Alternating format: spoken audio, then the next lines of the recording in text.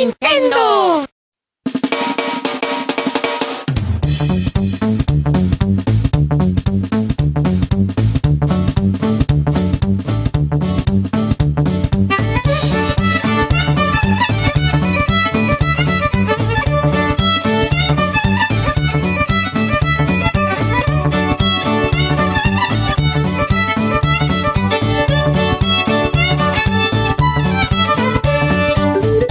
Welcome to Nintendo Voice Chat for the week of May 8th, 2015. I am your host, Jose Otero, and this is IGN's Nintendo Show. Joining me once again is Per Schneider. Hi, Jose.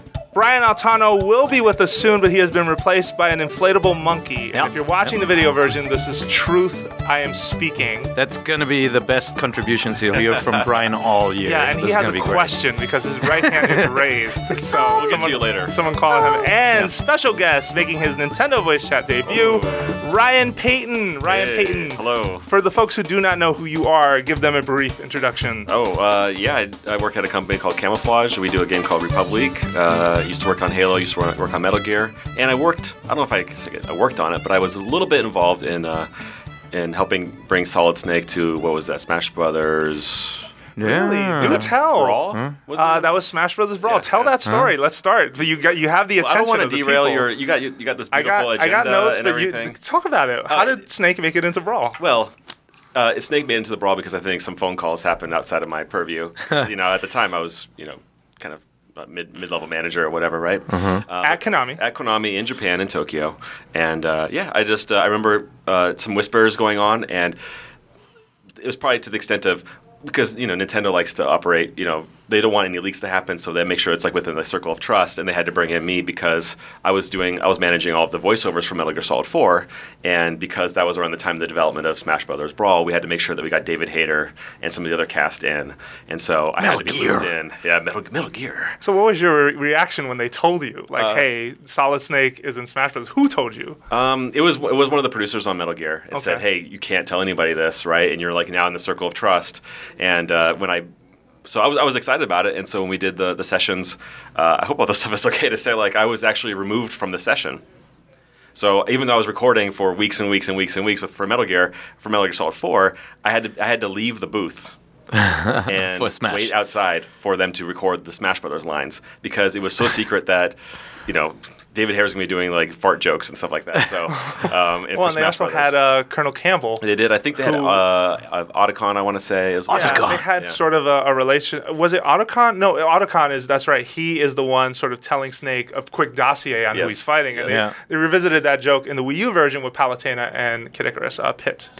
Yeah. Wow. So it was fun. It cool. was great to meet the Nintendo, the guys from the Treehouse, and get to know them a little bit better. And it was, I think they kind of assumed that I was. It's so secretive, and I was like, yeah, guys, do whatever you need to do. And I think they were kind of afraid of hurting my feelings because, it's kind of our, it was our session and everything, but it's fine. Absolutely.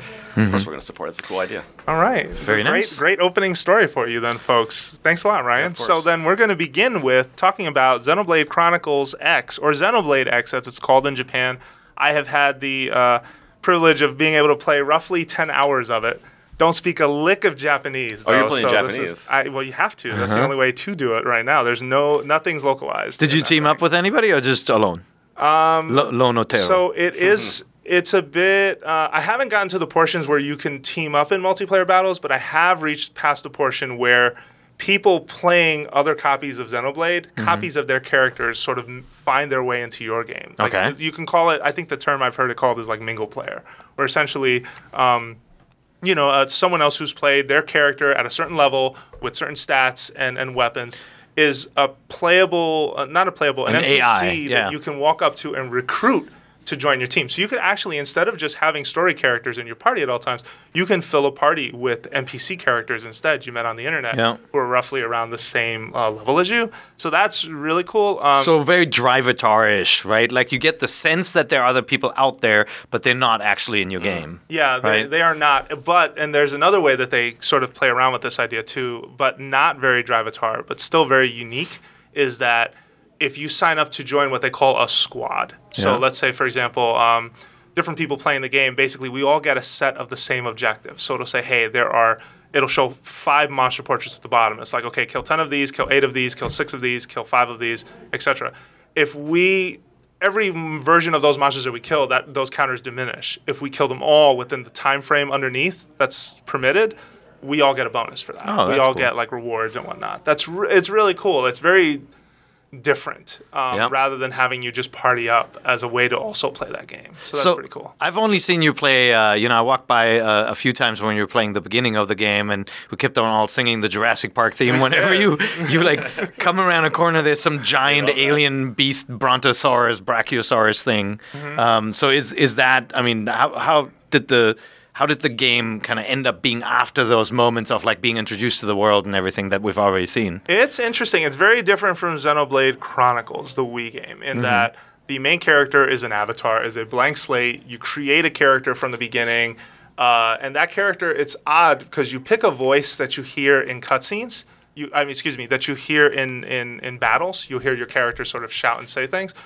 But in cutscenes where they ask you a question, you have no voice. You pick one of 2 predetermined responses to the situation, and then everyone just moves on. So it's very almost Zelda in that way. That wait, the other characters don't answer, or they do answer? They do answer. Oh, so it's more like the the older BioWare games were like that, right? Like KOTOR, for example, did that, I believe. The main character in KOTOR had no voice. Yeah. But no, it's very interesting. I mean, it's from the moment it starts, once you clear the Jurassic Park cutscene that we joked about, it is huge. You start out, so it's Planet Mira. The first zone you explore is Primordia, and you basically have free reign to do what you want to do, meaning that you can continue to explore. Once you reach a certain point, you can continue to explore and fill out the hexagon-shaped spaces on the gamepad. Yeah. And the benefit of doing that is fast travel. So there are like dozens of fast travel nodes sprinkled all over this world, including in the main hub area, New Los Angeles.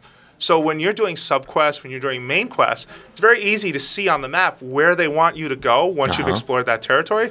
So you can just fast travel out, do the thing you need to do, fast travel back, speak to the person you have to cash in the quest, or do the next, sort of step on that quest line. So that's really cool. It's very sort of conscious of like, how can we quickly get you through all this stuff?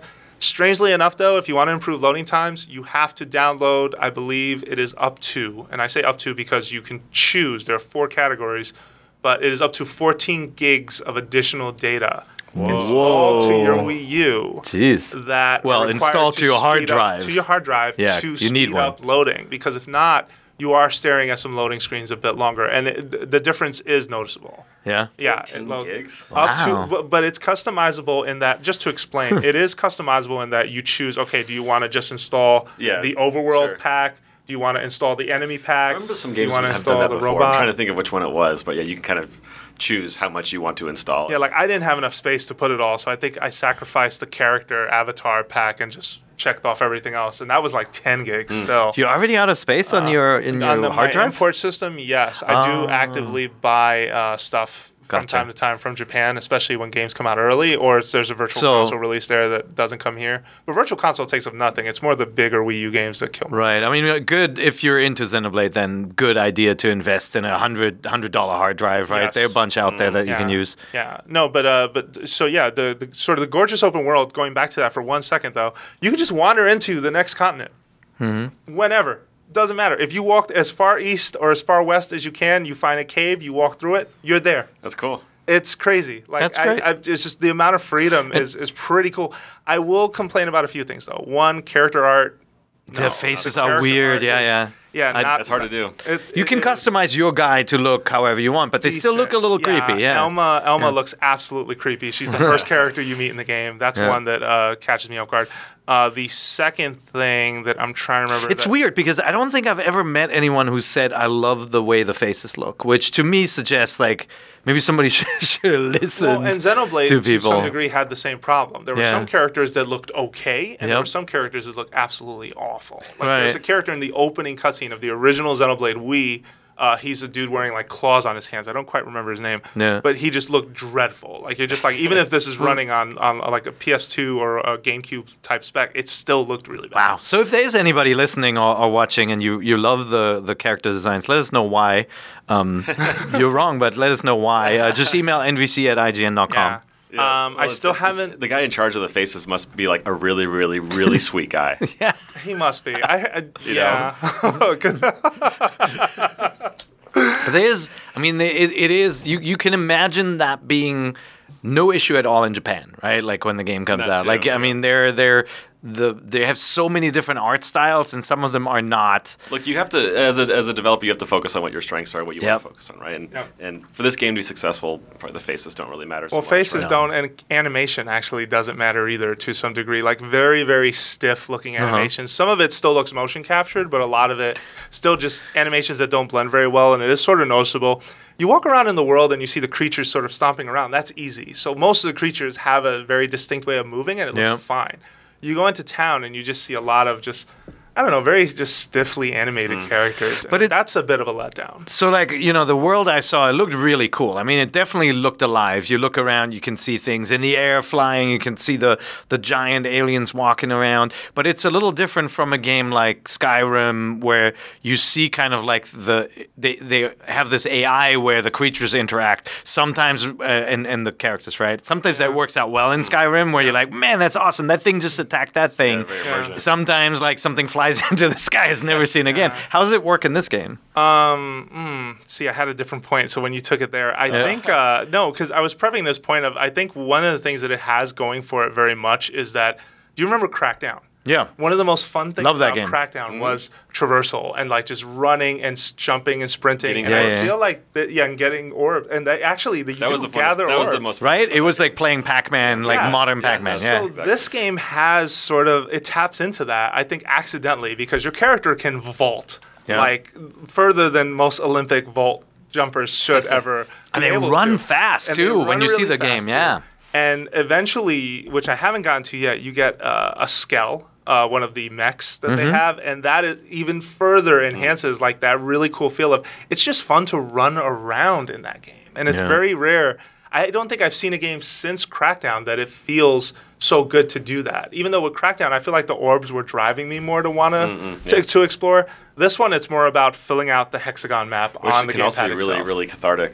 I love that in games, right, where they let me just basically kind of paint in the lines, right, and kind of just it goes back to like this innate thing I think maybe we have since like preschool or kindergarten, right, Yeah. of just like wanting to fill out that Yeah. map, right? It's And like Wind Waker in- tapped into that too. Just It- talking to the different. I'm sorry. Go ahead. Yeah, no, a lot of open, like Assassin's Creed, you climb the tower to fill in a portion of the map. Like Forza, you drive the roads to fill them in. And then, like, I end up getting lost in that, too. Yeah, but with Assassin's Creed, I think the thing that inevitably gets to me is that it does feel like a repetitive action, whereas in something like this, it doesn't quite feel that way. Although it is strange to me that when you go up to these frontier spots, that you sort of have to mash a button to fill in a bar, and then boom, boom, boom, boom, boom, you have all these colors yeah, you popping love on it. your gamepad. Is it Yeah. possible to play it gamepad only? Yes, it is. You can actually play it on Good. gamepad only. Although I have not checked how to then use fast travel. I need to kind of mess around with that a little Yeah. more because that's always on the second screen. Right. Then that wouldn't be there as a result.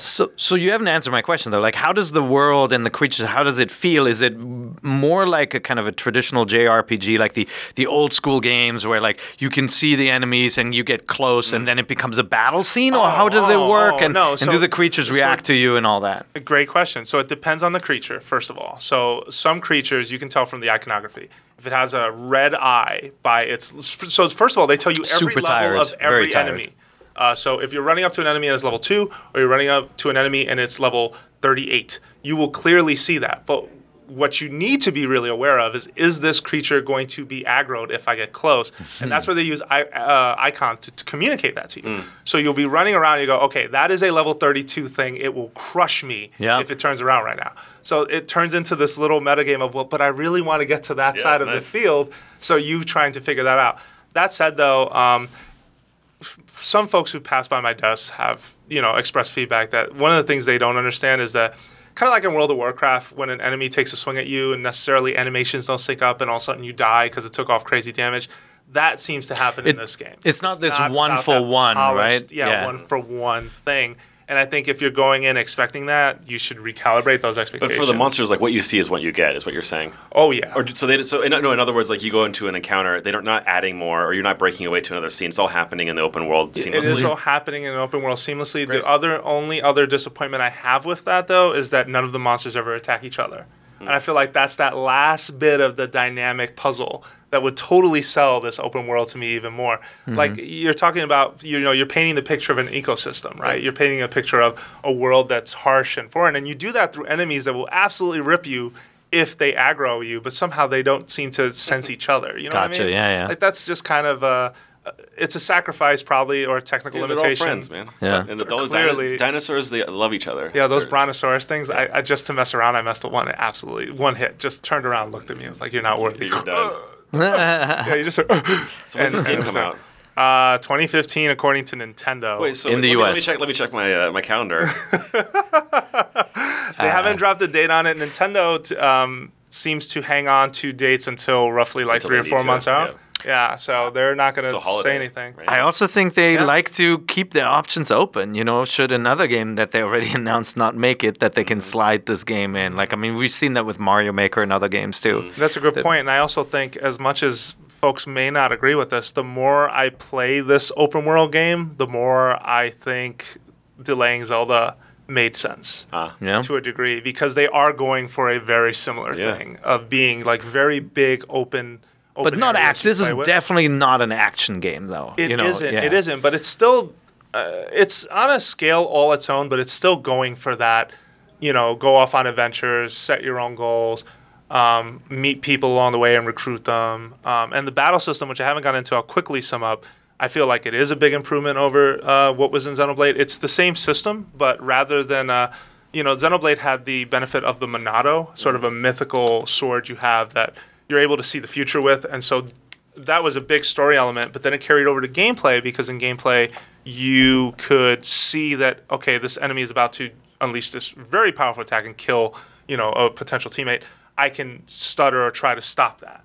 This game has none of that, but instead it rewards a lot. Xenoblade's Combat, the original one on Wii, tried to get you to communicate, but it felt like there was still the gap of, well, my partner hasn't done this move yet, so if I do this move, it's not going to be as effective. Right. And there was no way to really bridge and have that communication of knowing when they were going to do that easily. This game clears that up. And it's something as simple as just an icon pulses from them telling you, hey, do this move.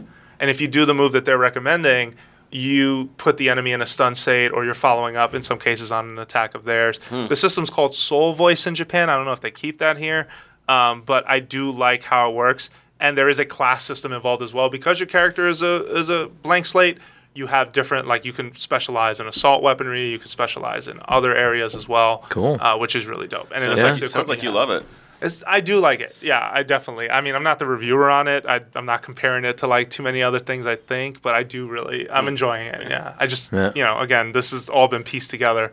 Playing a foreign game is kind of interesting. And like fun. when you see it running on the Wii U too, like when you walk by, you're like, whoa, that's a big world. Like that is definitely the most complex world they've rendered on that machine so far. Yes, And it's like, and just seeing the characters run and the speed with which it all moves, it's pretty But impressive. it makes me wonder if they needed 14 gigs to get you to be able to play that seamlessly installed on your system. Is Zelda going to have a install, sort of requirement So- in order to make that much space work? Maybe.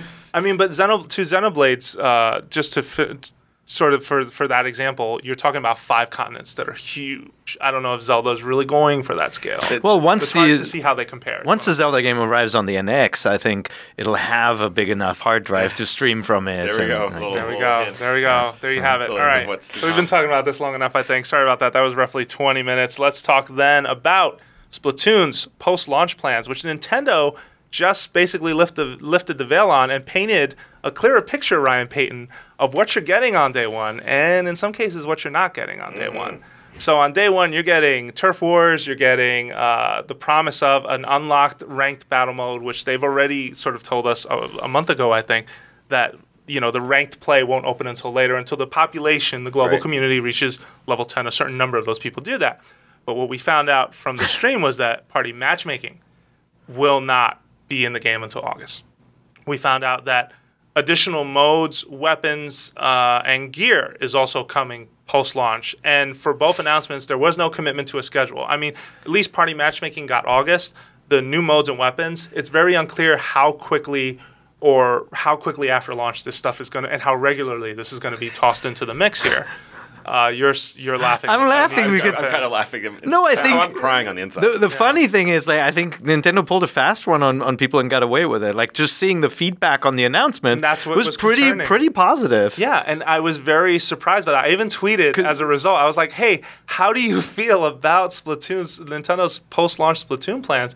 And it was mostly a mix of positive responses. There were a few, "Hey, why isn't this stuff there day one?" And so I think what people are reacting to, like, there's been a lot of negativity around DLC, right? Like, first of all, let's get this out of the way. Best DLC I've probably ever seen was Mario Kart, right? Like, I think Red Dead Redemption had awesome DLC where it was absolutely worth paying for. Mario Kart nailed it. Such good DLC. And there have been a lot of announcements, like, The Witcher, you get this announcement, like, hey, all these small things we're releasing for free. Awesome. You pay for a big expansion pack. I'm totally fine with that. Some weird stuff around Batman where it's like, oh, yeah, this big open world game, you're going to get, like, all this paid DLC, But they didn't tell you what it was. No, they didn't tell you what it was. So I was like, I don't know. I don't feel great about that. This game, they're announcing, you're getting all this great support. We're in it for the long haul. Great positive message. But then you look at what's in the game, and that is not a positive message. 5 maps in a game that feels very much like a multiplayer-only experience. I know people say, no, it has a campaign, but it's a Titanfall campaign, right? It's not a true campaign, isn't it? No, I would push more? back on that. There is a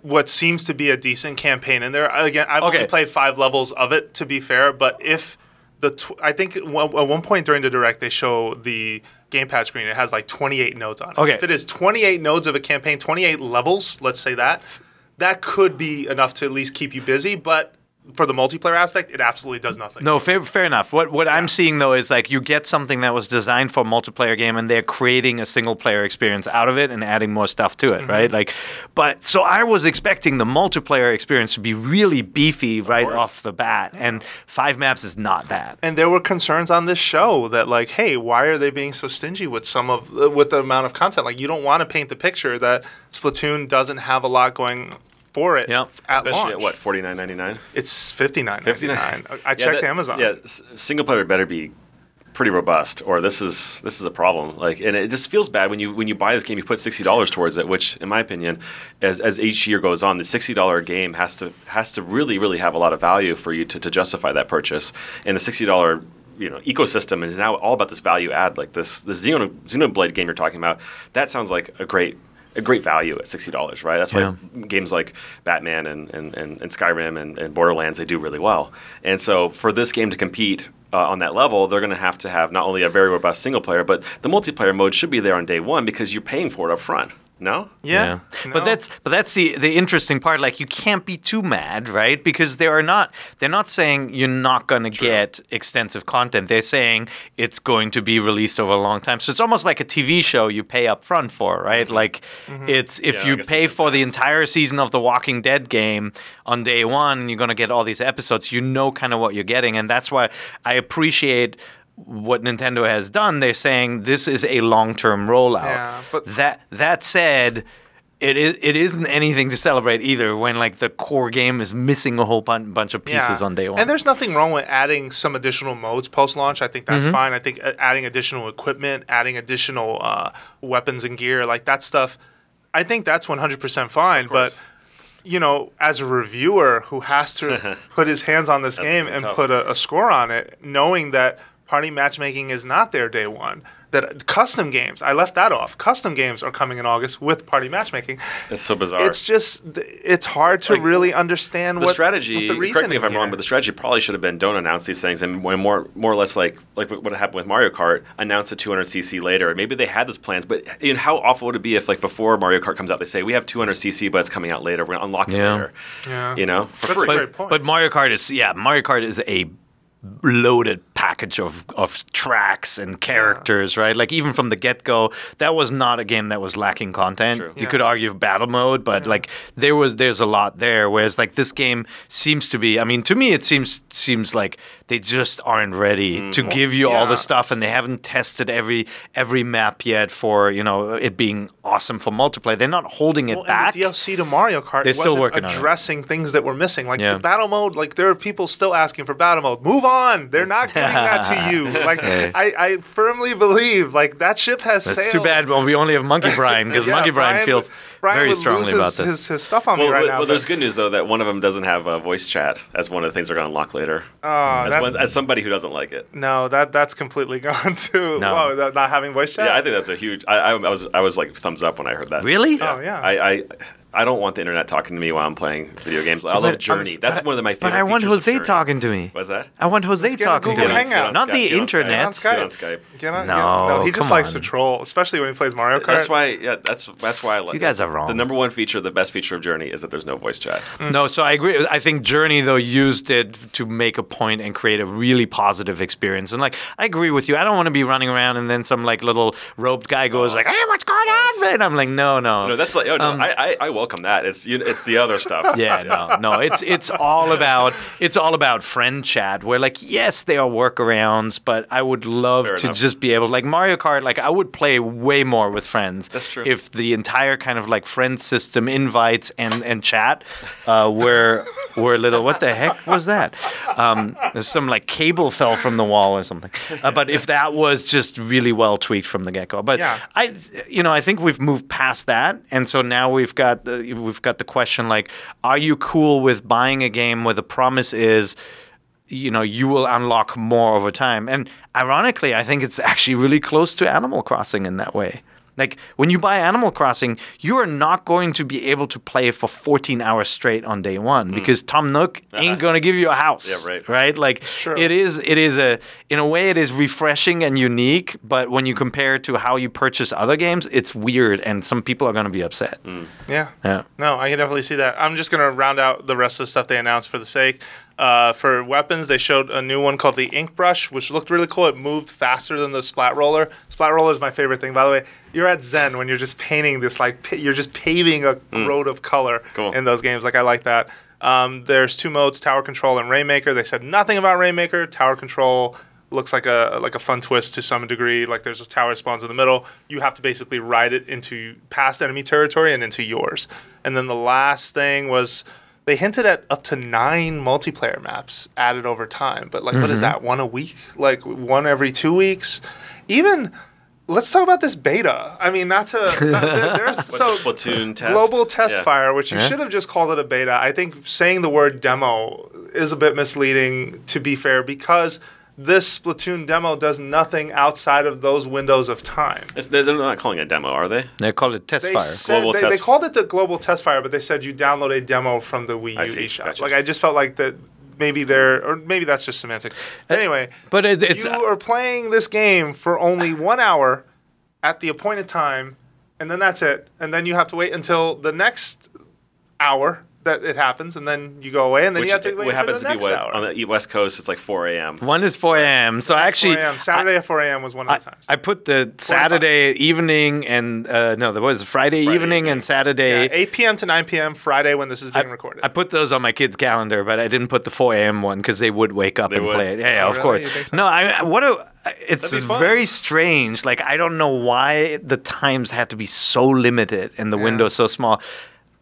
Because what do you want to stress test and have the times that most people? That's probably it, right? Nintendo had some issues back with the Wii, some of the Wii online games rollout, right? And I think they just want to concentrate the amount of users in a small time window. 4 a.m. on the West Coast in the United States seems like a very strange time to have a stress Is test. that for the UK? It is globally and, yeah. calculated like time. So Yeah. Japan stress test is the same time as ours. Sure, it's the same sure. time as Europe. Yeah. I mean, let's be honest. Like, Japan is not going to have a lot of Splatoon players, right? Yeah. Mm. Yeah. Yeah. It's mostly like a North American, And Europe Western thing. European, Yeah. targeted I audience. don't know. I mean, like Mario Kart, there were a lot of people on from Japan when that shipped. So maybe, Yeah. like, yeah, I mean, I think it's really interesting. I am But- assuming they're trying to create these gap moments. I hope, though, that they do a proper beta where they have it open for an entire weekend. And that's what I want to stress is that this is more of most beta tests, at least in my mind, my understanding of a lot of them is it's more, and correct me if I'm wrong, you guys, but glorified PR. It's basically, hey, the game is done. We want to stress test it to some degree, but it's also, hey, this is what's shipping probably really soon, and we have to make sure that to some degree it works. It's a promotional thing to get you interested in buying a game. As a huge fan of conspiracy theories, I like it, but I don't think that's accurate. Okay. I would say the majority of the time is that it is required. It's necessary. It is necessary. Yeah, and I think even when people were accusing like Destiny of using that as like a pre-order campaign, it's you kind of kill two birds with one stone. But that team needed that. They needed the alpha and they needed the beta. Sure. They needed Yeah. Okay. All right. I stand corrected. And I would say they're still beta testing that game at this point.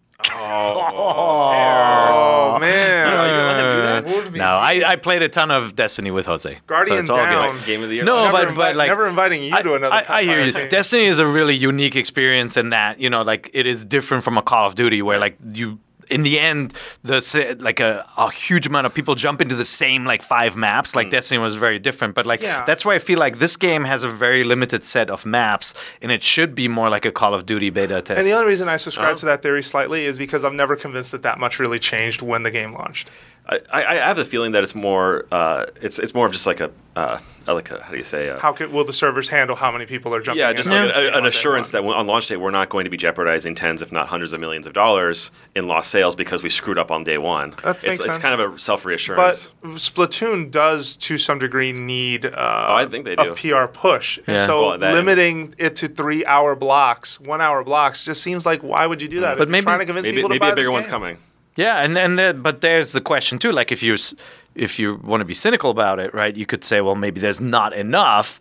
Like you give people a weekend, they're gonna go like, all right, I've played all the 5 maps, and then they look at what's coming out. Maybe they saw what happened with Destiny because that clearly happened with Destiny when people were just grinding the beta away. When they finally got to their full game, their Earth was like this old news by then because they had already grinded so much of Earth. That's it right. became boring, and I actually think it did hurt some of the reviews. Yeah. But that game is Destiny is still more of a loot-based game, right? Like in the end, and so you do run out of like that freshness after. Absolutely. Yeah, and I don't think you lose anything if you give at least one campaign level in that demo. Like I think that's worth giving people a taste of that as well, so that they're not just waiting for these 3 1-hour blocks to play your game. For the record, and this neither of you guys are going to agree, and actually all 3 of you guys here are not going to agree. No, he's agreeing already. He's Hands well, up. he wants to. He's going to let me finish, but he's got something to say.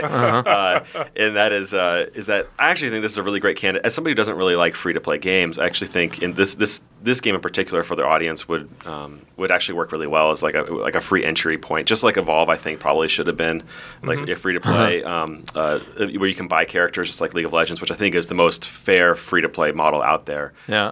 And for a platform that doesn't have a huge install base, you're asking for $60 up front for a very multiplayer focused game. That's a new IP that doesn't really. I don't think anybody thinks this game out of the gate is going to sell crazy amounts of units. It just sounds like they really. Oh, sorry. No. I guarantee you they thought about this game as their lead free-to-play game. Like I'm totally with you. Like just the risk of introducing these new characters, this new brand that nobody knows, right? Like it could be like Pikmin, where it's an awesome game and then not enough people play it. Right. I bet you they thought about it, must have, but they right? need the money right now. Yeah. They Do really they? need. Oh yeah, they do. They But, need like, to hey, show how much money. Because I think you can make an argument that the game would make more money as a free to play title. I think it's too much of a risk for them right now, where their investors are saying you need to sell more units and you need to monetize your But at the same customers, time, right? those investors are pretty happy because they're making smartphone games right now because they are And they're dipping their toe in like let's other be- ares for It's just licensed such IP. I think I it's hate to such a bring it up. scary value I hate to- proposition for I hate- Nintendo. And I'm sorry for bringing it up because I actually hate this topic. Like Yeah? it's like destroyed some of my love for video games over the past 5 years. Is this whole free to play Right. monetization model to begin with? But I just think like this is a great. I don't think I'm going to be honest. I haven't heard enough about Splatoon. I'll wait for IGN's review, but I haven't heard enough to convince me that I should pre-order this game or get it on day one for $60. Yeah. Right. Okay. But if it was, goes like everybody can say the same thing. But like if the game was free, I would definitely try it out. Yeah. And if I liked it and I wanted to play more maps or more modes, I'd probably pay for this one. And they might still do that, right? We don't know what kind of demo plans they have. They might give you a demo where you can play like a single map or something, or get a timed demo demo of it I'd that love would to try get it. you in, right? Yeah, like I need something. because that's I'm not going to put what you're saying. That's it. I'm not going to put $60 down in this game. It's a new IP that doesn't look super cool to me, right? And so the reason why I am putting down the dollars is because like Nintendo has just surprised me whenever they pick a new gameplay concept where they are not king. They come in and they give you something really unique, Yeah, right? Like just which like to how some degree this Pikmin has. was the RTS, right? Like that's an RTS. It's a dead genre on consoles. Yeah. They come in and you're like, oh my god, this is No, it's great, awesome. Well, yeah, right? when you look at this game's sure. Yeah. particular angle, where it's like, hey, this is an action shooter, but the point isn't really to pop the other player. The point is to cover more territory. It's a than territory, them, or yeah. control territory in a certain way. And the way you control it is very visual and doesn't really need voice chat, you can argue. Right. I think that is really cool. So yeah, that's why I'm really interested in to play more. I set my alarm, my calendar invites to 4 a.m.? to these times, not the 4 a.m. one. Come No, on, don't I'm worry. too old. Well, I'll call you. Yeah, Make sure that we my get kids on will the same time. probably be awake already at that time. But like, are you gonna jump on for the I stress wish test? I could. I won't be. I'll be at a wedding, unfortunately. So. Oh, Not at well, 4 that's a.m., good. I'll be traveling That's good. for the wedding. Okay, Yeah. got it. All right, well then, let's take a break, and when we come back, we are going to be talking about some investors news. Nintendo Ooh, you investors. make that sound so exciting. It could be. Ooh. It could Investors be. Let me tell you, news. there is some news out of this that will blow your mind if it hasn't already. And There you go, that's better. Don't go anywhere. We'll be right back.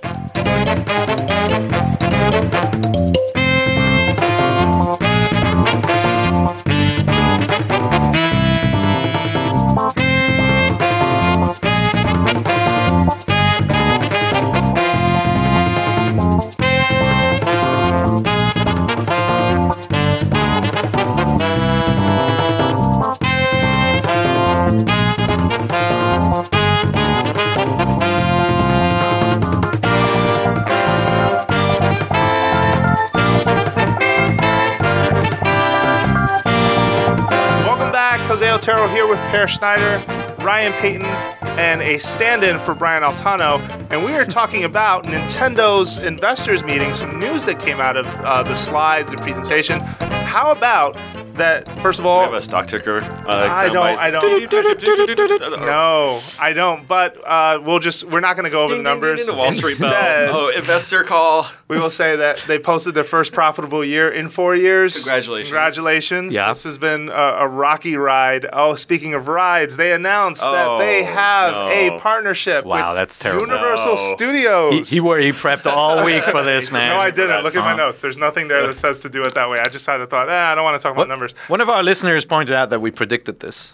I'm glad you said that. Thank you so much. We didn't I don't actually think predict did. it. We People just wanted this since said, they were wouldn't it 8. be cool? Yeah, well, I went to Disneyland and said, "Wow, wouldn't this be awesome?" And then I also No, you wake guys up. did bring it up. Yeah, well, okay. They must be listening to the But show. that's because Thanks. there Not to pat is my back. like we have talked about every single topic ever invented. Like, you So, know. yeah, you put enough yeah. stuff on the wall, right? All right. Exactly. Well, Nintendo and Universal Parks and Resorts, which manages Universal Studios. Hey, remember Universal, the company that sued Nintendo over King Kong? Oh my God. And Oh, Donkey yeah. Kong. They've kissed and Yeah, made he up. remembers. Oh yeah, And, of course he does. Monkey hands Brian up. Altano does. He's going to let me finish.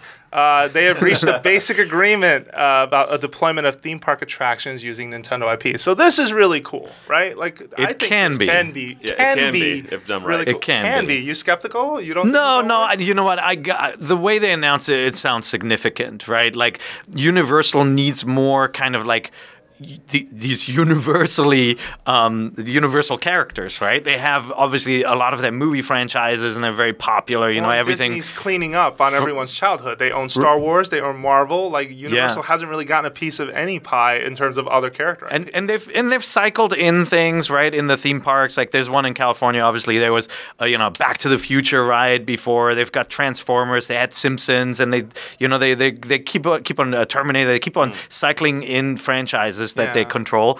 And like this is great because it's kind of like their version. Nintendo could be their version of Toontown, like for a new generation, right? Like yeah, and I take that back. Universal actually does experiment with some stuff in Japan. I've heard they had it like an Attack on Titan ride, an Evangelion ride. Resident believe. Evil, I think they have. Resident yeah. Evil ride, yeah. So I take that last part back. They have tried other IPs, but I feel like in the West we don't really hear about that stuff. Yeah. We don't really get to And- do it. But the reason why I'm saying it could be, it's like it could be lame where it's like a lot of virtual rides or kind of arcade style stuff, right? Like bringing in some of the your Pokken fighters, like some of the newer Nintendo arcade games. That would be really lame. So I'm hoping it really is High quality. It is an F-Zero roller coaster, right? And you've got boost power. Like that would be so amazing if you got Kart this, roller right? coaster, Mario Kart. Mario Kart seems like a no-brainer. Yeah. Well, the Cars ride in Disneyland's really popular, and if they built something similar to that, I think they had like a test track one at one point that was really cool. They could do something like that with Mario Kart. Well, even Mario Kart, I felt was a great example. I brought this up in a video. We had a conversation about this, but Mario Kart was a token example to me of how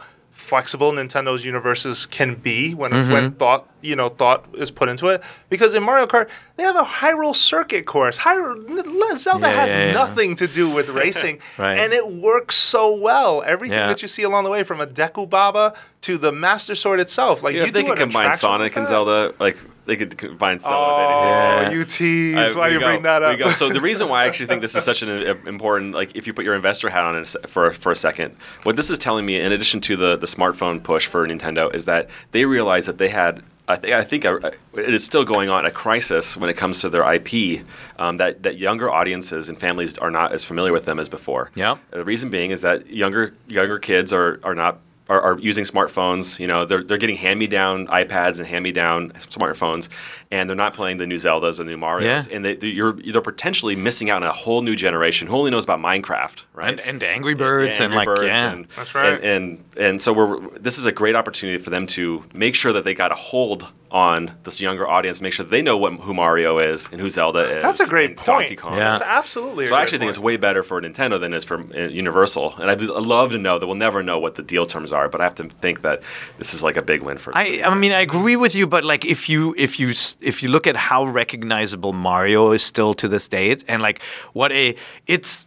Like Universal hires actors to look like Doc Brown and run around. It's kind of cool, but like that's cool to us, right? Like my kids are not going to care that much about Doc Brown, Right. but like Mario is like everybody who sees him still will recognize him. Not at IGN. But I know, but less so like the Zelda characters and Animal Crossing, and so that's great for Nintendo to be able to get that in front of people. I think I agree with Ryan, only because even though Mario is recognizable, lately that's not adding up to blockbuster sales for them. No, that's at true. all. And they are missing a portion of the audience that they want to target. And what young people are playing Zelda right now? Like, A Link Between Worlds was for us. Yeah. It was not for younger audiences. No, it was easy enough for younger audiences. Fair enough, but I think we can safely assume that in past 5-7 years that the people that are buying Zelda are the hardcore fans. It's not being introduced to a new generation. How do you do that? One is like, what are these devices that they're on? Either a TV show, which was rumored, we don't know if that's true or not, and then theme parks make complete sense. Yeah, and that's where obviously one of the limitations for Nintendo is that they had issues selling their consoles and their machines to the new generation of fans, right? And so while their characters may still be very recognizable, because when you see a question mark on a T-shirt, like kids know what that is, and they love the iconography. I hope so. But like they have kind of stayed away from putting their characters in all the places that they could go. Now they've got amiibos, and they have amiibo in theory in Toys R Us stores, right, where you see them everywhere. They're now going. Their characters are definitely going to mobile phones. I'm also seeing and more, now going to the real world in theme parks. That's great.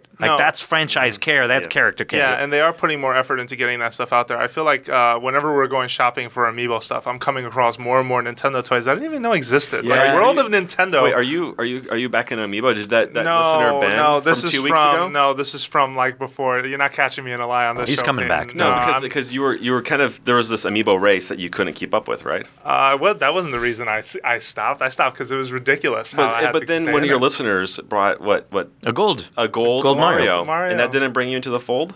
Not yet. Because I brought a little present for Oh you. no! Oh man! What is this? So, Jesus. because your listeners really want you to get back into amiibo, I went ahead and did a little bit of research, and I know that the gold Mario wasn't enough to get you.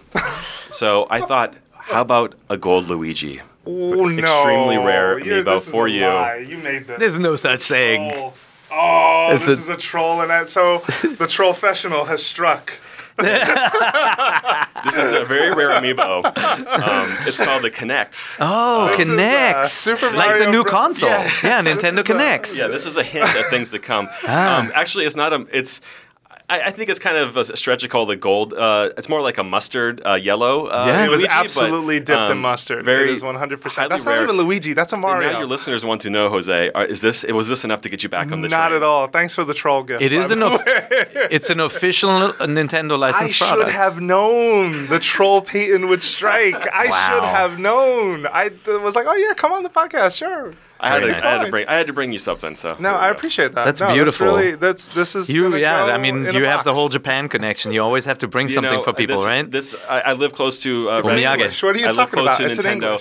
I snuck in about 3 a.m. into like this Amiibo factory and got this for you. Yeah, this is hasn't been announced yet. There'll be photos on IGN.com if you're looking for them. There will not be an unboxing. You can get a photo on my Twitter feed. So here we go. Oh, okay. Yeah, this is absolutely painful, and it's happening on air, ladies and gentlemen. 1, 2. It's actually a mystery figure, it says. Do I look hurt? You could check. What's the mystery figure? Is there one in? Oh, there's a hidden mystery figure in there. Let's open it later. All right. Okay. Very nice. Jesus, sorry about that. All right, so why did you do that? Oh, you had to. Back to the investor call. 10 million Amiibos sold. 10.5 million Amiibos got sold. 66% of those sales came from the United States, from North America.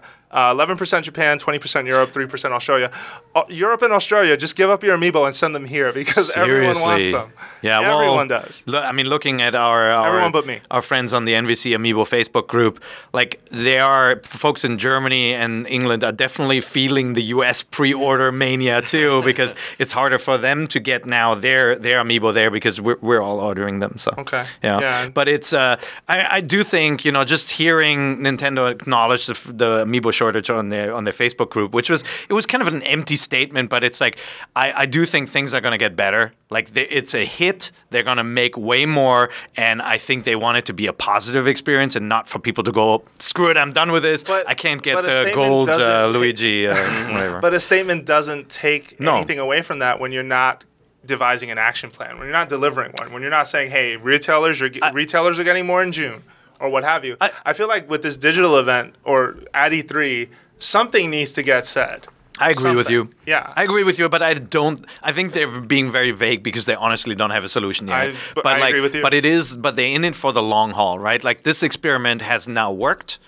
Amiibo are selling. 10 million is great. Obviously, they made some good money, and it helped them, get to profitability again. Mm-hmm. Definitely, it's not the only reason. No, yeah, the weak yen absolutely saved them. No, it's absolutely the fact that a lot of product is selling in the United States and the dollar is strong against the yen. That's where they're making most of their money right now, and that's not a good story to tell your investors because if that flips, then you're screwed. Yeah. But this is helping. But it's not yet a Disney Infinity or Skylanders-sized success. It absolutely isn't. Yeah. For your listeners who are interested in this whole kind of supply and demand interesting phenomenon of Amiibo, I recently listened to an NPR podcast for Planet Money called "The Curse of the Black Lotus." Was actually about how Magic the Gathering was able to survive past like the initial craze and keep demand going at the time where Beanie Babies were not able to. Yeah. And it was definitely go and listen to that. I don't know if you have show notes or whatever. I'll put it in there. But listen to it's called The Curse of the Black Lotus. And it's funny. It's hilarious listening to NPR talk about Magic the Gathering. But it's a fascinating segment about, this. How do you keep demand going? How do you keep it fresh? And how do you not screw over your fans, but keep it exciting and rare? I'm glad you brought that up. I've been meaning to listen to that episode specifically because it's come up a couple times. Because, there is absolutely that risk, right? That the moment they are ubiquitous, it's no longer the cool toy to have. And it's no longer the thing that's... delicate balance, isn't it? Yeah. Like, once people don't want to keep the box intact and hang it on their wall, will they still buy a lot of them, right? Yeah. Okay, so I'm going to push through really quickly just to say a few more things. 5 smartphone games are coming by March 2017. Just putting that out there. And apparently, a Japanese paper says that Iwata said the producer of the Mario Kart series will be involved in leading the development of Nintendo smartphone games. Is it Kono? He didn't say him by name, but it has to be Hideki Kono, which, for folks at home, if you're keeping score, works on Mario Kart, has worked on Nintendogs, has worked on Luigi's Mansion, SNES Yoshi's Island, and he was the hardware lead on Nintendo 3DS. I think this is an absolutely smart candidate for that, if that's who you meant. If you care about the health of video game, and especially video games quality, in the future, this is a huge win. If this is true, that means that these are not going to be crappy smartphone games that are going to exploit you. It means that you have somebody very talented who is going to be shepherding this effort. I have a feeling that there was an article we may or may not talk about that hit Kotaku recently about the investor call, and I think that unlike what the author had said was that the smartphone game audience the quality of overall is pretty god awful. Let's be honest, but because the garbage mobile market was the exact word. Yes, it's the mobile ghetto, and even my company, we try to be a force of good in that space, and I think Nintendo is going to help bring up the level of quality in that space because it desperately needs it, and having this guy involved, I think, is a big in the right direction. One thing I always feel like. That's an unfair statement about the mobile market because, yes, there's a huge market of failed and terrible games, but then there are a lot of really good games at a ridiculous value, right? Like at a value that is honestly not helping the market become a source of more quality hits, right? Like when you're buying games for $1, it's very difficult to actually elevate the quality and not kind of resort to the cheap tactics of getting your dollars post-purchase. But there are some really amazing games on mobile platforms, and like I see it as a really positive statement that Nintendo is putting someone who knows how to make good games in charge. Some Nintendo fans will be taken aback by that, because it could actually mean fewer quality games on the Wii U or the 3DS, right? Like if his time is split now between mobile and the consoles. All these guys who have Wii U's have smartphones. Yeah. And so that's I think, I mean, I encourage people to see it that way. It's like you have access to these devices. You're saying it's bull right now because you're seeing a lot of crappy games on them. And like, I guarantee you, like a company like Konami would have loved to have sat there and said, hey, Frogger, we should do a game and not let Crossy Road take all the glory, right? Sure. Like, all right. So then, really quickly, you want to talk about smartphone games anymore? No, I out. don't. No, I do and I don't. I just wanted to quickly get through this because your time, you have to be somewhere. Okay. It's fine. You're going to be okay? All right, then in that case, you can answer it. 2 more hours of NVC. I've got till this time. Okay, good. Thanks for that. All right, so then Iwata spoke during a presentation to investors yesterday in Japan. Some high-level sort of what our new membership service is going to be. And so far, he's saying the right thing. One ID that you can log into multiple devices. Where's Brian? It's about time. He's ruining my predictions for later. One common ID. To be able to bridge the gap between smart devices and dedicated game systems, we will offer advantages to consumers who use One ID across multiple devices. Let's see, what else? Basically, they're planning to deploy services that will make playing Nintendo games with Game Pals more fun regardless of which platform they're accessing. So it seems like there is going to be communication between smartphone game and Nintendo platform. Yeah, no, I mean, that's going to be a thing. They already said that before, right? Yeah. When they announced the NX. They had the big kind of. They said a brand new concept. They didn't commit to anything. And so you got to be careful. Like again, like it's the translation game, right? Like, did he actually confirm single ID? Like the thing that we're looking for, is he reconfirming what they announced with the DNA deal, right? That there is some sort of centralized Nintendo profile that is more like Club Nintendo. Like he hasn't confirmed yet that you will buy a game once and it'll work across all these devices, which is what real Brian Altano is looking for, right? But like it is. Up. It is good. Brian sent you a message, by the way. Oh, he did. But that is, I mean, it's good news that he's following up on this and saying like, we get it. Yes, there needs to be an identity, right? Like, and for a company that for better or for worse, oftentimes I find models themselves after Apple. I like this. Maybe they were positively influenced that you buy one game on your iPad, you can get it on your iPhone and all future iOS devices, and I think that's always been a really fair, really great thing. Hopefully that's where we're going. I mean, it is actually worse than what most people say right now, right? Like with the multi identities. I mean, you can tie your Club Nintendo and your Nintendo ID together, but not really, right? Like it doesn't work that well. If your 3DS is broken, I think you have to create another ID to send Nintendo something, right? Like there are all these different like account systems and accounts. Well, and whatever this ID system is that replaces it will absolutely alleviate the buy one get one free disaster that they currently sit on. Where if you buy a certain game and it's cross promoted that you can get it on both, you have to go dig for a download code separately somewhere else. That's not sent to your inbox. That's not conveniently put somewhere that you can easily find. You have to jump through a bunch of menus to get that. Yeah. So the idea that if you're logging in with one ID and you're buying a game and it would make that other game pop wherever it's supposed to on another console or on another device, that's what they need. It's convenience. It's that convergence. It's being very, very fluid. And they don't have that right now, and it has made them look very bad as a result. All right, so I guess that's about it for the Nintendo investor stuff. I don't think there was anything else. Again, I didn't want to go too deep on numbers. But Ryan... I had one thought about it, but you had something else. No, go ahead. One of the interesting things I thought from just looking at the report was that Nintendo's expecting to sell another 3 million Wii U's. Actually, that's what we didn't talk about. Yeah, the fact that this fiscal, they had a low expectation of 3.6, lower than I think they've ever had, and they didn't meet it. And we said they're lowballing it so that they get some Right. positive news out there, and they didn't hit it. Yeah. But they're expecting to sell about the same amount in the next 12 months, right? And Yeah. so it seems like without Zelda.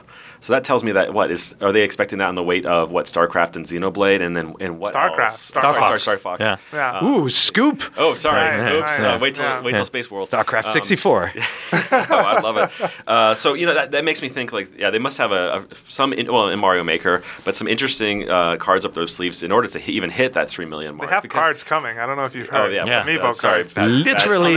intentional pun. Yeah. But because they had Smash Brothers, they had Mario Kart, to get to that 3 million mark last fiscal. So this is. Do you think Mario is one of those cards? You mean like a real Mario game? Like the next big 3D I Mario don't think game? so.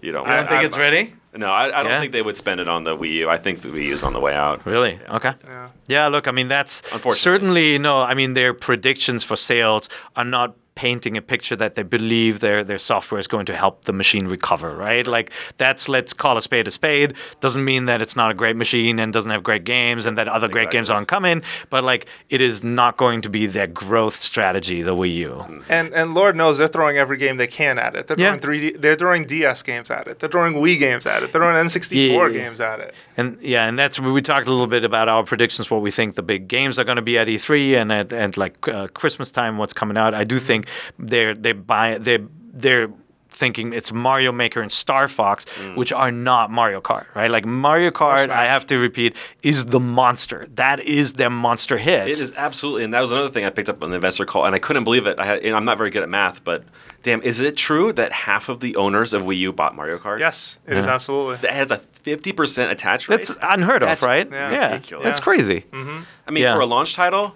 I can see that, right? Yeah. Or for a pack-in. Yeah, for a pack-in. Yeah, I can understand that. Yeah. But Game that's only been a for year. a game that's only been out for a year. Yeah. Yep.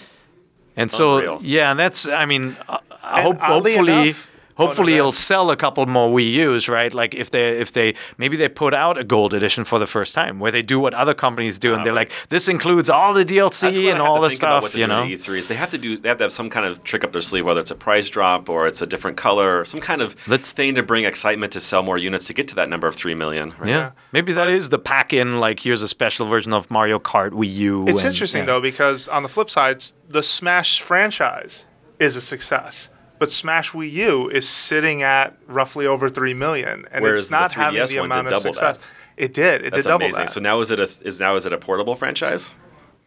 It's just not I don't- enough I don't machines know. Yeah, out there's there, not you enough know? machines. Is it like Animal Crossing where that experience actually fits better? I don't think With so. I don't think with that the- experience fits better at all. Our review even says that experience does not fit better on 3DS. But it's just putting out. But there's Yeah, of also course. the question, right? Like, is the user base served? Like, the guy who has a 3DS and now has Smash Brothers on the 3DS, did he say, I didn't have to buy a Wii U? I already have that game, Right, yeah. right? Like, Yeah, that's true. Is It that might a have trump backfired card they lost a little bit? Yeah, they on might have there? backfired. Yeah, because the game is very similar, right? Like, there's not a huge selling point to the Wii U version once you have 3DS. I mean, I vastly prefer it on the big screen because of the multiplayer Same. aspect and Same. like the way you can see your characters. It's convenient on a portable, and it's definitely still working around limitations on a portable, but it is in no way measure up to what the big TV experience can the be. way that Nintendo handled the two SKUs of Smash on both the Wii U and the 3DS, and I think they handled it very well. But that to me last year was one of the more fascinating kind of business development strategies that I could think of. Is that on the one hand, you go for the profit margins, which is focus on the platform that you sold 50 million units on, which is the 3DS. You're going to sell more software, as that the first offering for Smash Brothers that people really really want. So you're definitely going for, I think, like the greener pastures and for revenue there. Or do you invest in the Wii U version and make that first? and have players buy the hardware so they can get the new Smash experience. But that's more of an investment play, right? In that franchise, and I think they made the right decision. But I don't know. I thought that was really, really interesting. It just blows my mind that Mario Kart was not held back at all by that to some degree. I mean, you can argue it wasn't. If 5 million, half the user base. How many? They talked about how many units Mario Kart 7 did. For 7 was a lot more, which is like a factor of how many, 4 or 5. And 7 did. I guess you can. Yeah, you're right. You can argue Mario Kart 8 didn't have to deal with. Well, there's also Mario Kart 8 on 3DS. Yep. You can choose. Buy it now and you get Mewtwo. Yeah. All right, cool. So then moving forward, let's talk about, so this is a brand new, wild and weird thing. This is, Brian Payton, you will assume half of the responsibility for the fact that we are trying this. But half of the responsibility. But we are going to play our Nintendo Codename NX prediction game. And you at home, you get to play too. Is he participating too? His hand's up, so yes. Yes, he is. So he's clearly wants to participate. Intimidated. So if you go on over to IGN.com and find the article of this podcast where it's posted, you will see a list of the same categories that we're about to be talking about with respect to the NX. So our prediction game is going to revolve around 5 categories. We're going to talk about what do you think the hardware spec is? What do you think the controller is? And then 3 unique features to the machine itself. Fill it in. You email that to nvc@ign.com. We will read a couple of these next week. The best ones that we see, we will absolutely read them on the show, along with your username, and that's about it. All right, so we're going to play this round-robin game. You ready to join us? I think Ryan needs to start because he invented the feature. Oh, I think you should. Well, thank you. Oh, and for folks at home, last thing, sorry. Obviously, we know nothing about Nintendo's next hardware, so this is absolutely a shot in the dark to some degree. I tried to dig last week too. I talked to a few publishers. You're trying to cheat. Yeah, He's and cheating. no, there's just nothing out there Yeah, yet. and for the record, I know nothing too. So So this early. is just a few guesses. Don't take it personal if you don't like what you're about to hear. All right. Do you have to make those kinds of? No, I don't. I hope not. Go. So I thought this is going to be really fun because I just like these kinds of things, and it makes you kind of think and try to predict industry trends. And for a company that has a history of being extremely unpredictable, which makes this even more fun. So I love this exercise, and when I started to think about Nintendo's next hardware, I think of a couple of different things. One of them is that I think if they look really take a hard look at their financials, their main strength now is in portable devices. There's no question about it. The 3DS has sold 5 times the amount that the Wii U has sold, and so I have to think that a lot of the Nintendo Fusion fans and conspiracy theories, there's some truth to that. That the next bit of hardware will collapse the 2 pillars into one. They focus their energies now on developing games for one platform, and then another one, the new one, which will be smartphones. And that the new console. So to answer the different categories, the hardware, in my opinion, is going to be very close to Wii U based, and the reason being that is that they've already said publicly that the high spec of the Wii U, relatively speaking, for that company has been a big challenge for them to get into the HD realm. You can see how beautiful a lot of these games are, like Mario Kart, and that it's very expensive, it's time consuming, and that I don't think they want to go anything beyond that. And so I have to think that then the controller, I believe, is some sort of like amalgamation of the Wii U controller. But now players can take that outside of their home. And so there's some kind of battery attached to it. So players can then take this amazing Wii U library plus new games that they're going to experience. And I just have this mental image of this kind of promotional video of them like running around, walking around like forests in Kyoto with this new console, where they're using the camera, they're using amiibos, and they're going outside to kind of play on where their strengths are. It's their made franchises, which are Yokai Watch, Pokemon, Monster Hunter, these games that younger audiences and guys like us we really like, and focusing on those experiences where you use like the AR camera. So that'd be one of the features where they try to do with Wii U, and they'll also try to do with 3DS, but not with much success, which is using the camera and like going in real life and scanning your amiibo or scanning other things and playing some kind of experiences with Nintendo characters that are very unique and encouraging people to go outside because that's what they do already. And so, sorry to go on this point a little bit more, but I was in Japan recently. I was blown away by I went out. I was in a Japanese neighborhood, and there was like these kids running around. They're in elementary school, and one of the kids had a 3DS, and I said, "What game are you having?" Of course, he's playing Yokai Watch 2. And I said, "How many hours have you played?" And he said, 300. I was like, "Wow, that's pretty impressive." And then this other kid came by with his 3DS on a Saturday, and like, "Let's all play." And by the end of it, there was like 6 or 7 kids in this neighborhood, all collected, and the collective hours they put into Yokai Watch was over 1,000. And I thought that was amazing. Wow. And they all had like Yokai Watch stickers. Like Yokai Watch is huge phenomenon in Japan, coming outside of Japan soon, right? Mm-hmm. And so it's got me to think that if you're a smart company, you're going to build something that still you have that target audience, at least in Japan, and you're not going to want to let that go, and you want to bring that outside of Japan as well. So I believe it's going to be a portable system that can still allow for great Pokemon Yokai Watch experiences. As a quick side note, so I don't forget, they said, hey, they asked me if I had a 3DS. I said, sure. And they said, what game are you playing? I said, Majora's Mask. I said, oh, yeah, that's that new Zelda game. I said, well, it's new, but it's also old. And they said, what do you mean it's old? I said, well, it came out like 15 years ago on the Nintendo 64. They said, what is a Nintendo 64? I said, get out of here, kids. You're done. Wow. The second feature, I got to the bulk of what I think my prediction for the console is going to be, or for the dedicated gaming system. We're in trouble, Per. I don't know if I prepared this well. The second one will be an HDMI plug, just like a Fire TV or a Chromecast, right? Mm-hmm. Where you plug into your TV to then beam whatever, when you're at home, from this piece of hardware that will go to your TV if you want to have that more console-like experience where you can play the new Zelda game. And then the third one is going to be, I think I more or less got to it, but yeah, I think if I kind of, it's the AR camera. It's going to be this HDMI plug, and it's the portability. I think are like the big 3 things that I want to talk about. And finally, and the last big point about the portability is that I think that they might want to go after the Vita market, because I'm not sure that Sony's going to continue with the Vita, and so there might be a little bit of like an opportunity to get more people playing portable games. So I'm really saying that they're going to bank on where their success is and go deeper into that. The big question mark I have though is like, how are they going to deliver the games? When you're talking about 14 gigs for Xenoblade, are these going to be on discs? Are they going to be download?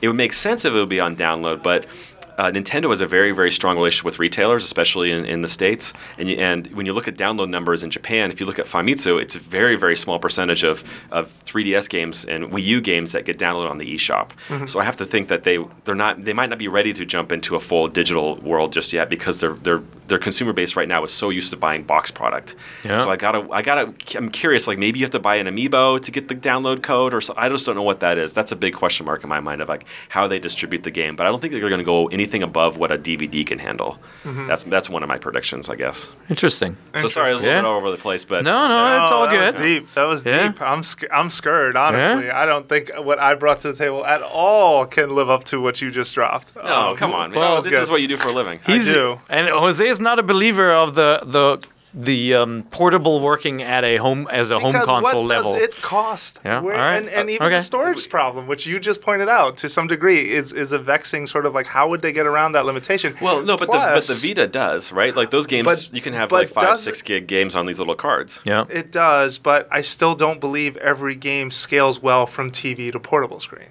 Bloodborne is my key example. I tried to play Bloodborne, which you're a huge fan of, by the way. You trying to play on the Vita? I had to play Bloodborne on my Vita. But yeah, and you don't want to. I didn't really want. I didn't enjoy it. I didn't want it. I'm not saying you're going to be streaming it from some kind of other place. No. I'm not. The streaming wasn't the issue. The issue was that seeing that game on a smaller screen took away a lot of what made it interesting to me. Would you say the same thing about Monster Hunter? Surprisingly, no, but I think I'm trained. I'm already trained because of my devotion to that series. Exactly. That it works. That's more or less my argument, right? Is that like, yeah, we all agree that it's nice to have in your home theater system, but that there are a lot of game experiences, including Dark Souls for me, that I think would be a killer feature. That if I can play Dark Souls on the go. But I would say what does work in Monster Hunter's favor is that it is focused on only boss fights. It is not trying to sell a world to you very well. You're not doing anything else in that world but cutting down a big monster, but it does it super well. So Nvidia's coming out with a console called the Shield. It's be $199. It's coming out, I think, in a month or two, or very soon. It might even be coming out this month. But that tells me, and that's around a 360 spec or a little bit plus 360, right? That tells me that's around the same sweet spot as a Wii U. or sorry, no, as the NX, in my opinion, like I think it's gonna be like the Wii U level of fidelity. Oh, and one of my theories is that if you go back and look at like the GBA, they were bringing in Super Nintendo games into the GBA catalog, right? They reach into the back catalog and they bring in that's the spec we're talking about, roughly speaking, right?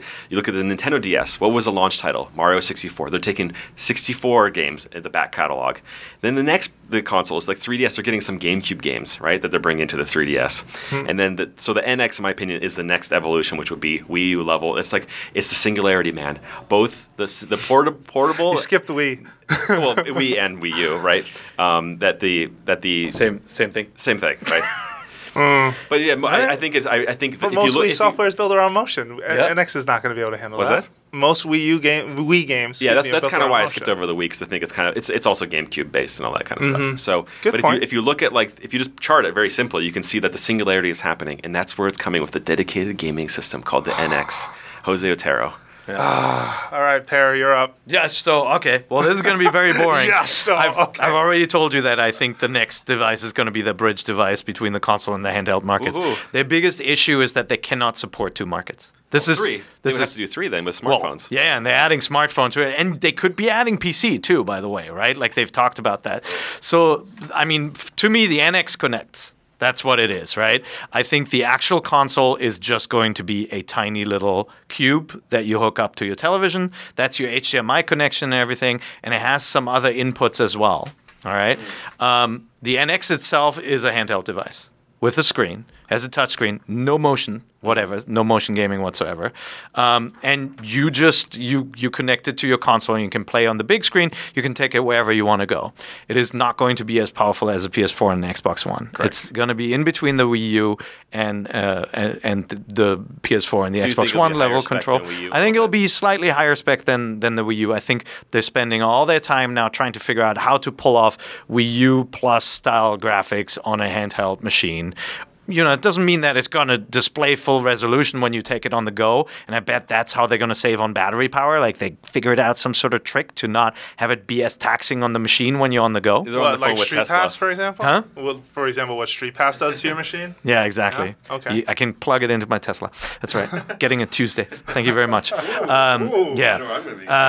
So too. the controller is is basically a new proprietary non-touch screen controller, but the key feature to the Connect is that you can pair your Android phone to it, you can pair your iOS phone to it, to the little box that's going to have Bluetooth in it. So you'll be able to stream Nintendo games to your big screen as well, just with that little thing. Cool. Right, so it's like a Fire Stick Nice. or like any of these devices. It is so the NX is the central device at the center of this new Nintendo experience, which I said there's going to be one ID across all these devices. Then of course they announced it because they saw my prediction Yeah, of and course, they're like, yeah. we got to do this Fans too. of the show. And it's going to extend to the browser, to the PC browser. I think Nintendo will make browser games on Wow. the PC so that if you don't want to play your mobile phone, you can play similar games on your browser and by doing point and click rather than touch. So yeah, one central account, access to a unified Nintendo game library, and you build a network of friends across all of them. So even if somebody doesn't have the NX console, you can still have a friend and build up a friendship for the future, for the next devices. So unique feature number 2, okay, I already said that. That's you play your Nintendo mobile games, new 3DS games on the big screen as well. I haven't figured out how you can connect a new 3DS to that box because I don't think that really works. But maybe there'll be a new version of that one. And I think they will keep the 3DS line around for a little bit until with the GBA they realize it's done.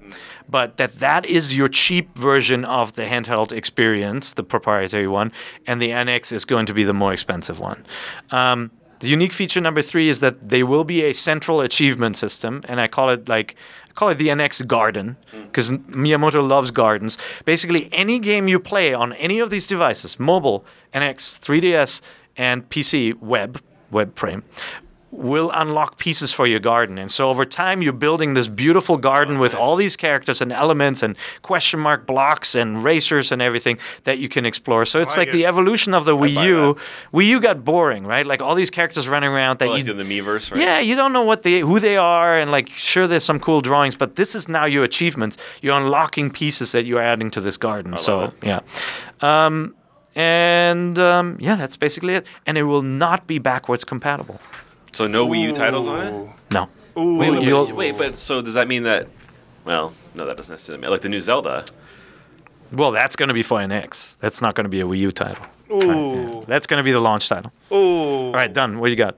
Wow. Ouch. I agree. First of all, the only thing I would push back on was the portion about Everything. No, not everything. It will not be a handheld. I don't subscribe to the handheld console. Okay, you hybrid think- theory. Like I don't. I don't. It's a home console. I don't. I think it is a home console, home but I'm going to get to exclusive. that. Yes. Okay. But I'm going to work my way around to why I believe that in a second. The notion that Nintendo can't support two platforms is only true because the very few companies are making games for those platforms. I do think that no other first-party publisher has been put in this situation because they basically work to make sure that third parties are making things for their box. And I think Nintendo sadly has tossed that away. They believe that if the concept is cool enough and the install base grows enough, third parties are going to come running to do things on their machine because of the opportunity, not because it's a port of a game that you can get somewhere else or that it's easy for those companies to do. Yeah, but think Yeah. about like the 3DS. It's not exactly that nobody has the DS line of devices, and yet the third-party supply dried up. Why would they be able to solve that? That is why I firmly believe this is for my Setup. first the hardware spec. I do believe it is a home-based, a home console that is Wii U based to preserve backwards compatibility. Number one. Okay. And number two is because even though they are very successful on the 3DS gaming handheld market, gaming handhelds are dying. I think making games for smartphones puts Nintendo in a position where they do have a graceful exit from that market So you because think they're gonna smartphones are the place Do to you think be they're right going to now. abandon the whole portable? I think to a degree they have Marketplace? to. I mean, Sony put out one of the best handheld kits you have seen, and no one is going after it. I think because over they'd time too, rather- though. But like what I'm proposing with the NX is like the home console is now both. So eventually they're not going to have a separate line of portables. I love the fantasy that the that the NX is both, but I don't subscribe to it because battery life is still an issue. Yeah, because for sure. cost is still an issue. I still feel like ultimately Nintendo wants to make really original Nintendo experiences, and maybe focusing on a portable gaming handheld has taken away to some degree from their home console. But at the end of the day, they're in a business that has to make money, right? They do. And if for the past 5 years, it's all been about portable. It has. Portable has carried them through some of the hardest times they've been through. So, and also their team sizes and their expertise are not so much in these really home focused high spec games. It's like it's always their bread and butter has been a little bit like a generation behind Yeah. and focusing on mechanics. So if I said that, I think that if anything they would, if they had to choose between one, they would go portable before they would go home. You would disagree? Yes, sadly. Only because I don't see the dedicated gaming handheld market getting any bigger. I feel like it has been shrinking. I feel smartphones took a lot of it away. So you're saying that Nintendo would go face to face with PS4? Yes. All right, interesting. Well, someone's got to be different on No, this. no, that's good. I'm No, gonna it's be good. the guy I'm who- happy. That's good. I'm Yeah. happy because this If makes it a I'm- lot more interesting. yeah, I I gotta would be love the that. different I would one. love that machine too. Yeah. Yeah. I mean, I'll buy one. Also, the machines you guys put out there do not like. I mean, if it is Wii U based spec, though, that's a problem, right? Like I have that listed as my hardware spec only because I also think Nintendo believes that if the concept is unique enough, it's going to sell, and that's why I kind of like the ones you guys pitched because I'm like, wow, those sound unique. I would want to buy that. I would. Yeah. Like I'm not gonna. No, you're I'm not buy it even gonna anyway. lie. You've got, how many 3DSs do you have anyway? Don't let's answer not. I'm not answering that on air. But I do think there is a spec. There is a place for Wii U in this hardware spec, only because those games were really good, and ultimately they're going to be lost. Totally. That's why Yeah. I think it's really important that the next console is at least a Wii U caliber because in terms of specs, because you don't want these games to go away. You spend all this time and effort into these games. You want more people to play them and Yeah. experience them. And it would be a shame if like these great Wii U titles were not being experienced by more people. And if Nintendo has to focus mostly on one box, I think it works in their favor versus having to split their attention between two. But the problem with a Wii U base spec machine is that does that consider third parties? And I don't think it does, and that worries me. I do think though that I love the idea you guys have. I just don't subscribe to it because I think there's still too many challenges along that route. Controller. I think it is a new controller design. That's a Wii U spec machine I'm Well, holding up called the Well, iPhone. I'm glad you brought yeah, that up because yeah. actually one of my unique features is that this next machine will integrate smartphone features in the sense that you're going to Is it a cradle? You're going to play a game on your smartphone that will impact a game you own on your Wii U.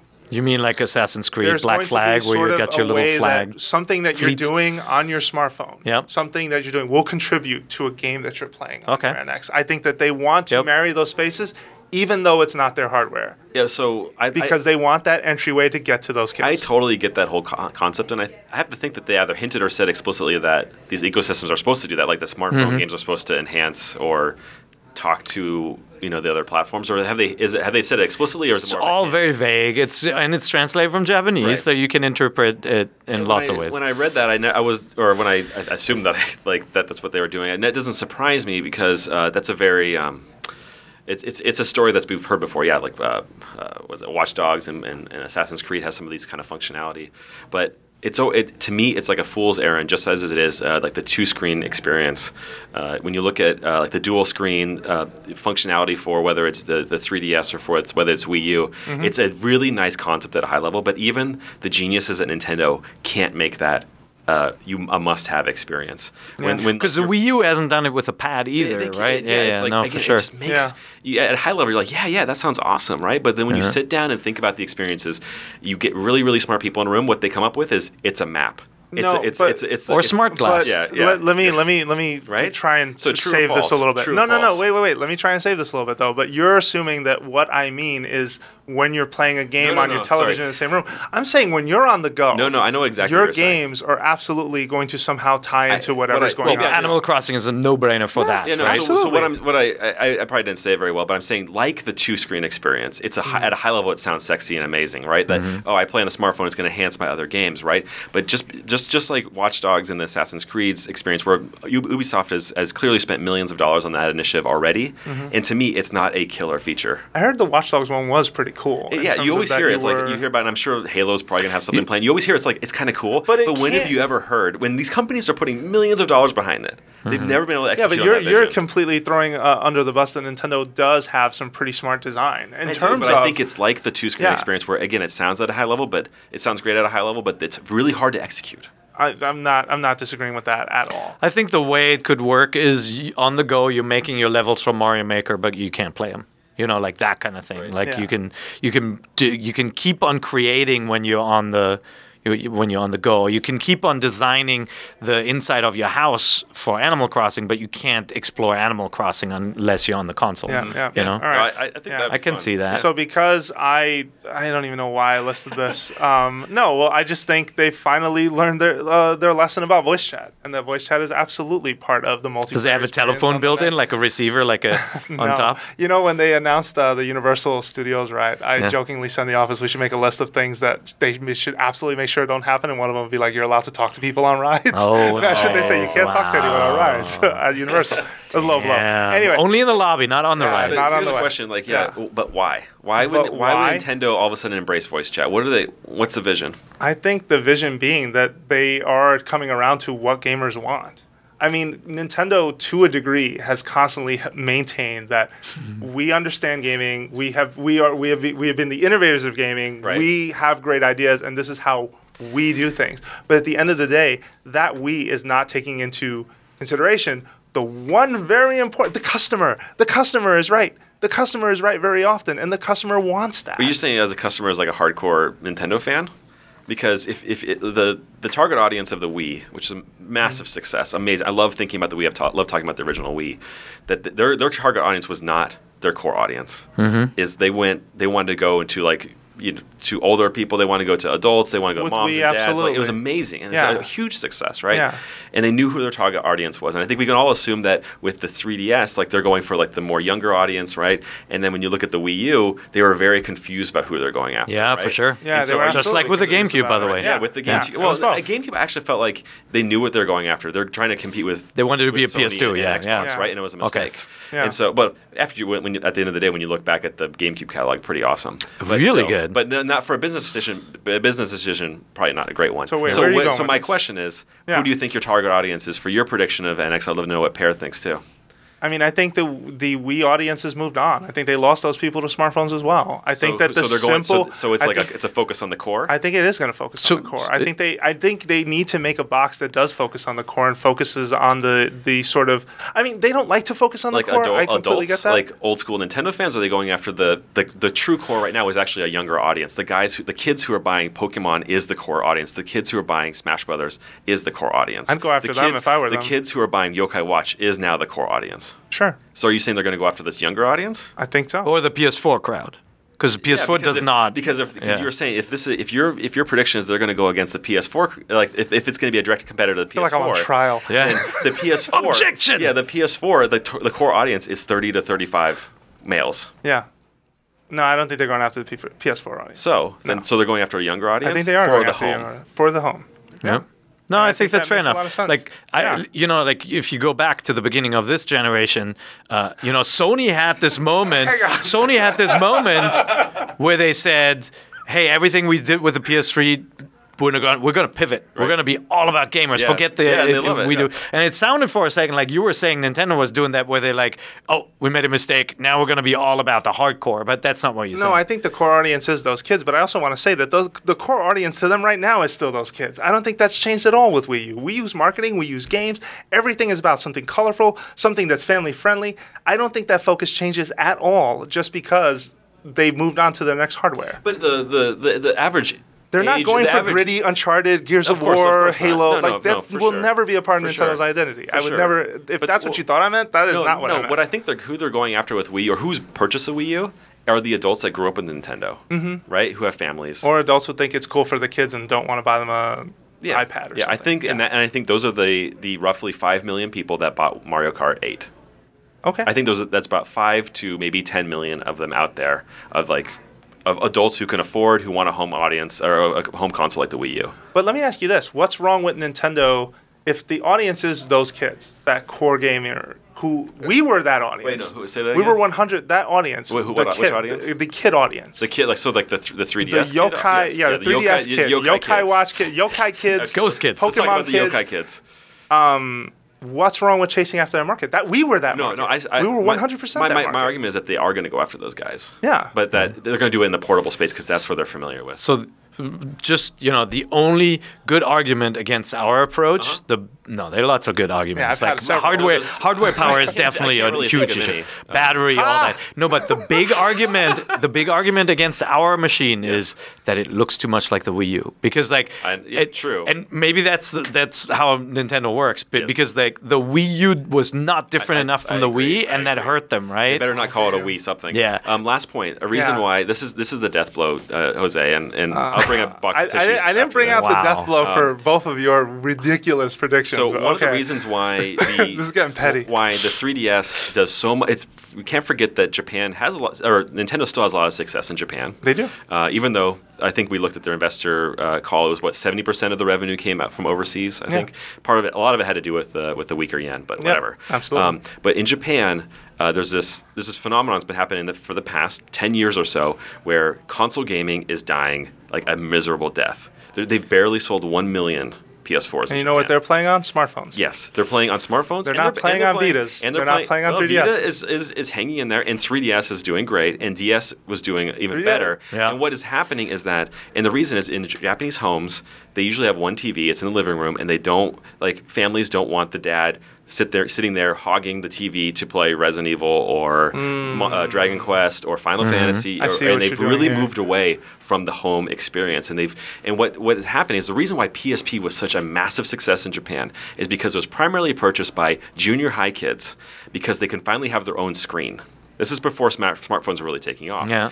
And games like Monster Hunter were a huge, huge hit because of this audience. And I think that's what we're going to continue to see is that as a Japanese company, all these guys who are working on this console go home and they see this phenomenon that they can't win the TV, the living room. It's done. So can I ask you something, though? Game though? over. Wow. Okay, so that is a really good one. That is a really good one. Flawless victory, I'd say. No, we're done. not at all. Not at all. Listen to Nintendo Voice. That was it. Welcome. No, not at all. So listen to me. Wait a minute. So I get what you're saying, but would you say that Sony, take PS3 to PS4, would you say that most of the reasons that PS4 is so successful is because they're listening to what Japan wants or what the global world, the audience that they really want to cater, the global market wants. It's global. The Yeah, PS4? Do you really think I agree. Nintendo would only design a console around what Japanese gamers want, knowing the full well that what you just said, the fact that they don't want to hog the TV, they came up with a solution for that with the Wii U, and it failed.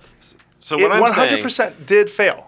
So we what know I- that. What I'm saying is that, yes, it's not just because the Japanese market is as such that they're going to design the NX, but I think it's a huge reason why they would move in this direction of not trying to compete for the home. And a huge reason, another huge reason being, as I mentioned before, is that living room, is the PlayStation 4 is taking over, has a huge, really firm handle over the home market. And do you really want to go head to head with it? Because last time they did that, it was the GameCube. And again, I love the GameCube. It's one of my favorite consoles of all time. But from a business perspective, it Yeah, but the GameCube failed for other reasons. It wasn't so much a hardware reason. It was more the failure to adapt to online. The industry was going a certain direction, and Nintendo didn't want to follow. I don't think that's true. I don't think That's part of I it. don't think you can say that PlayStation 2 was successful because they had great online features. No, Yeah, it no. didn't. Right? Yeah, They but didn't have DVD player. They had right? different franchises, They didn't have the third-party support that Sony had. They were a year late. Yep. And they were competing in an area that they're not as familiar with. They started going to hardcore, mature titles that they didn't have GTA. Yeah. Right? There's a lot of reasons Well, why the and GameCube it failed. conflicted with their image. And here's the which thing. at that point they didn't have. Nintendo that. doesn't want to sell just 20 million, 30 million units of their hardware like the PlayStation 4 is selling. They want to sell 60, 70, like what the 3DS will do at the end of the day, what the Wii has done, right? Yeah. And so I don't think they're going to get to that number in the home market.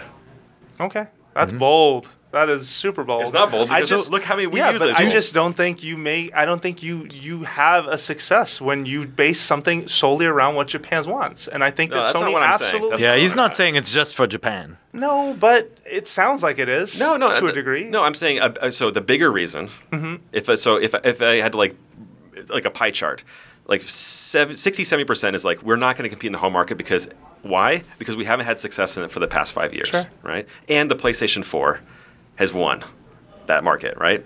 And in Japan, so then the next the next 30% of the pie is going to be the Japan market, which is very important to us, has completely abandoned home consoles, and we're not going to regain that. We're not going Yep. to take over the TV anymore. We've lost that war, right? How many percentage do I have left? And 10%. I'm not counting. And then yeah, You're pulling like mystical magic. So basically, what I'm trying to say is like on us. Japan is a slice of that. It's like 1/3 of the argument. That's what I'm saying. I don't know. And they are very influenced. I mean, they are the most Japanese company out of all the game publishers, I feel, right? Like they make strong alliances with Japanese developers And on those everything, games don't sell right? globally either. Yeah. The alliances that they have made to some degree for games that they have published on Wii U aren't You selling just wait either. for Devil's Third. You're trolling. I'm actually excited about that. So All right. but Okay. yeah, but you're Okay. right. You're right. Oh, that yeah. was you. What happened? Yeah. Yeah, There's just one. yeah, that's one just person. Me. Over here. No, I have two. We have raise your hands Yeah. if you're excited Oh, for Devil's very Third. nice. We Give got him a high two five. over All right. here. Yeah, We've gone over. Oh, You we sure better. you're okay? I better go to my we meeting. you have to go to your meeting. We should wrap up this show. But that was fun, and I hope I didn't. Yeah, I didn't even crash your get through all party my too much. features I'm because very- I don't I'm have very them. sorry, especially to your audience. Hurricane like Peyton. if you didn't like me on your guys' show and talking about crazy predictions, I'm sorry. Well, no, I'm happy No, I that had was really backup fun. finally. So Jose is going to see the one device future. Yeah, Yeah. we'll get there. Hey, I hope it happens. I will say that. I Uh-huh. just think I'm a bit more realistic with what I think the hurdles are, unlike you two. So if I'm closer to the We're not true betting a steak NX on the air. than Don't you do are, it. I are see you, it. Are you See it going in to your buy me a eyes. steak? I see it in your eyes you already. going to I buy owe me a you steak? one steak. So- So to out Ryan Payton, Ryan is the only person I took the Zelda Wii U bet with. Which the delay bet? The delay bet. And he said it's going to get delayed. He said it was And- going to get delayed. He had this cockamamie. They just haven't shown enough. Last E3, they didn't show it at It all. doesn't have an official title. It didn't have an official title, and he refused to believe that showing it at E3 this year was going to give us all those details. Like, Yeah. like not having that kind of a. So he a was setup. already right on that too. He was Yeah. not right on any of that. To his credit, it happened though. So, So I'm you're gonna very get much your looking steak. forward to that steak. Are you you're gonna get saying your steak. it's going to go to NX, or are you saying it's going to be a I think Wii U it's game? absolutely going to the NX. Okay. I don't- Ooh. yeah, absolutely. Man, I don't have an opinion anymore. I'm tired. really? Yeah. Pear also believes so. I'm getting kind of like that sense. You're I getting just that don't sense? see the Wii U lasting that long. It's sad too. Yeah. It is sad too. And it's not coming out Q1 as we've seen from their kind of lineup news and stuff. They So said TBD. Yeah, All right. TBD. Well, thank you for thanks having me on listening the show, to. guys. Yeah, Oh, absolutely. thanks for Enjoy coming this in. gold Luigi for your meeple Of collection. course. Of course. Extremely rare. Thanks for coming in. Of That was course. a lot No, of fun. thank you. Make sure that you play the Codename NX prediction game. We're going to read a couple of these on the air next week. You'll find all the details that you need to know on the post for this show, which you can find on IGN.com. Lastly, we can use some feedback, so email us that too, nvc@ign.com. Let us know what you think of the show, or head on over to iTunes, rate us, tell us. Finally, you can find us on Twitter. You can find Per Schneider at. Pair IGN. You can find Brian Altano at. Brap. Agent Monkey Bizzle, because that's what he was transformed into this week. You can find Ryan Payton at. It's at Ryan Payton. I don't really post that much. And lastly, you can find myself, Jose_Otero on Twitter. Thank you very much for listening, and we will be back next week with more Nintendo Voice Chat.